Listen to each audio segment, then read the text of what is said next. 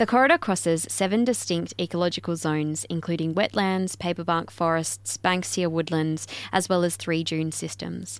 This environment not only houses hundreds of reptile and small marsupial species native to WA, but it also is the home to our carnabis and red-tailed cockatoos, which face extinction threats. Paddy Cullen is a prominent environmental activist who has dedicated much of his life to raising awareness for the preservation of these endangered majestic creatures.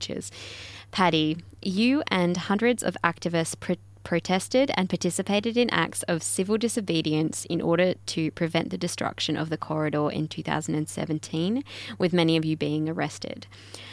What were you fighting for, and did you think that this would be something you would have to revisit 5 years later, despite Labor's promises to protect the corridor? You never know what's going to happen with the government. You just never know. Things are rarely protected permanently, even when the government says they are protected permanently. So there's always a threat that you're going to have to go back and protect the same area again. It's a difficult thing to have to do that.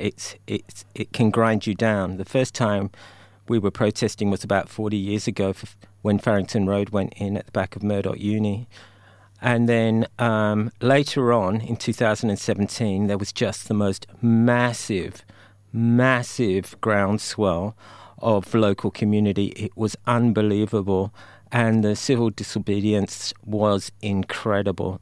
There were hundreds and hundreds of people sitting in front of bulldozers peacefully, sitting there, caring for country, respecting Noongar Boodja, looking after the trees, looking after the wetlands, looking after this threatened ecological community, this beautiful Banksia woodland. And all of these, every day, are going under the bulldozer at an alarming rate. And it is the time now when the community will have to get back into action. Speaking to our cockatoos and red-tails, how dire is the situation for them at present? There's 3 species of black cockatoos, and all of them are threatened with extinction. There's 4 habitats in particular that they depend on. For the carnabis, or the Nollinucks, as Noongar people call them, the woodlands are particularly important. So at the moment, they're breeding in the agricultural areas, in the Salmon Gum and in the Wandoo, and those woodlands are going down fast. And then for half of the year, they come across to the Banksia woodlands, and those woodlands are going down even faster to housing and to developments.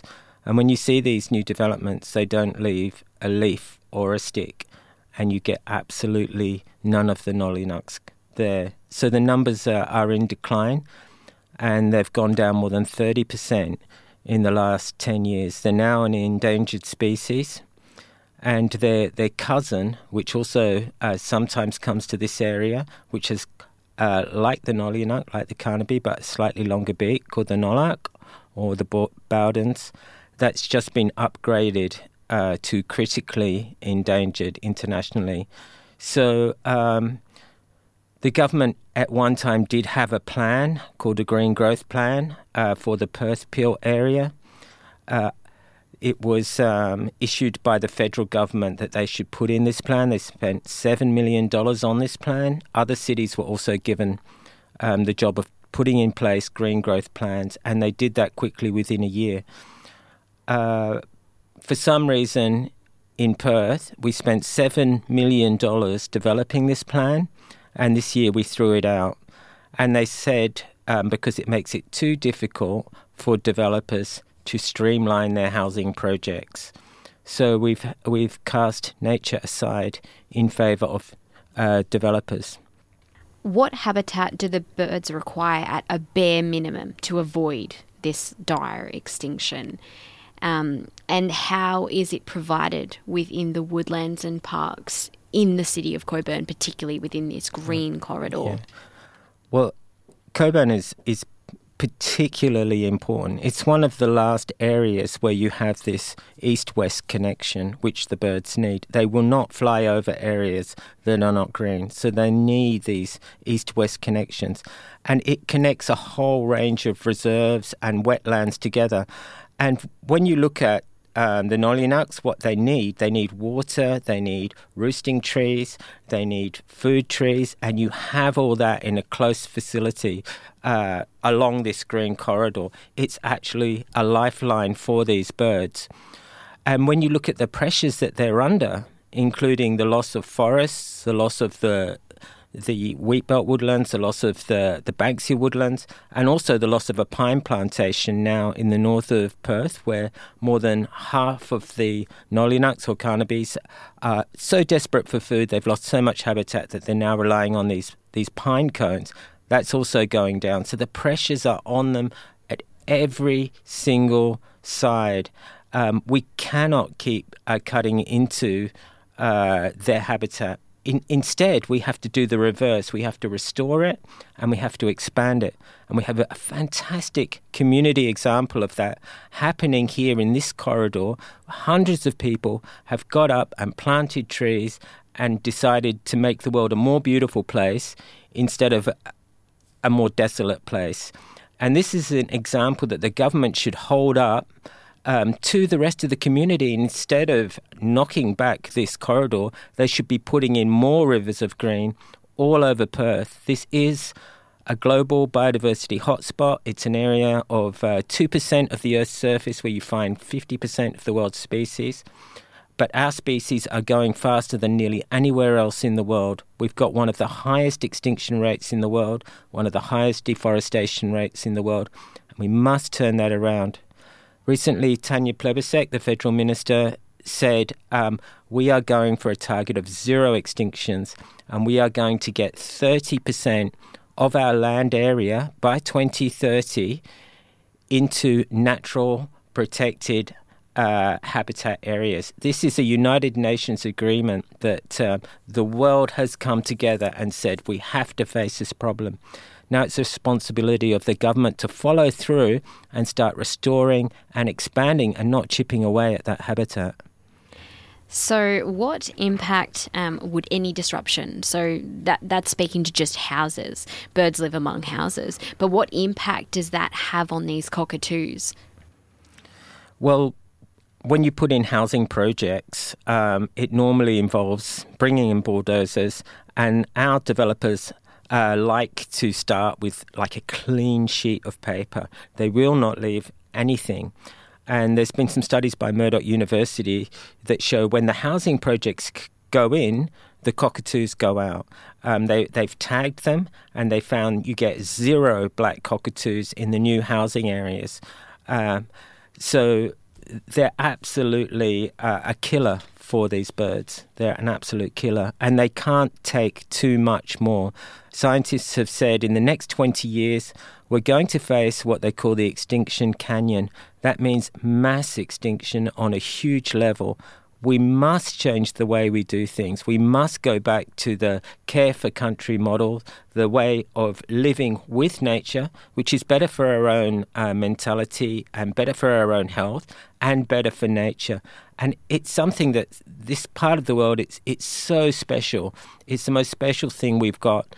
Including everything you've just said, in what ways can the state government as well as the city of Cockburn work in a more sustainable and biophilic manner to prevent all this? Well, first of all, what we need to see is this green growth plan come back, and it has to be a proper green growth plan. We have areas identified which are called Bush Forever areas, but that's in name only. So those areas need to be put into A-class reserves. And then they need to look at the linkages between these reserves and put in corridors like this corridor to link up all these beautiful areas into what some scientists call regional parks. And we have some examples of that in the Perth area already. So then you build up these regional parks till they connect to each other. And you could have a city where you could walk through the bush from the waves to the hills to the Bibbulmun track, north, south, east, west. It would be a place of remarkable beauty, and it would be a place of incredible culture to showcase the Noongar culture and the ways that Noongar people lived and still live and care for this land. So we've got a great opportunity to do something absolutely incredible, but we have to rethink ourselves, not look at nature as something that we just use up like a drink of coffee and then throw the cup away, but think of ourselves as part of that, part of nature, and what we do to nature, we do to ourselves, and if we look after it, it will look after us. And this is the best thing we can do for our children, to leave this incredible legacy. We've got a film coming out on November the 23rd. It's going to be at the Luna in Leederville. It will probably run for a couple of weeks, and it's by an extraordinary filmmaker. She's won so many international awards. Her name is Jane Hammond. She's from Fremantle.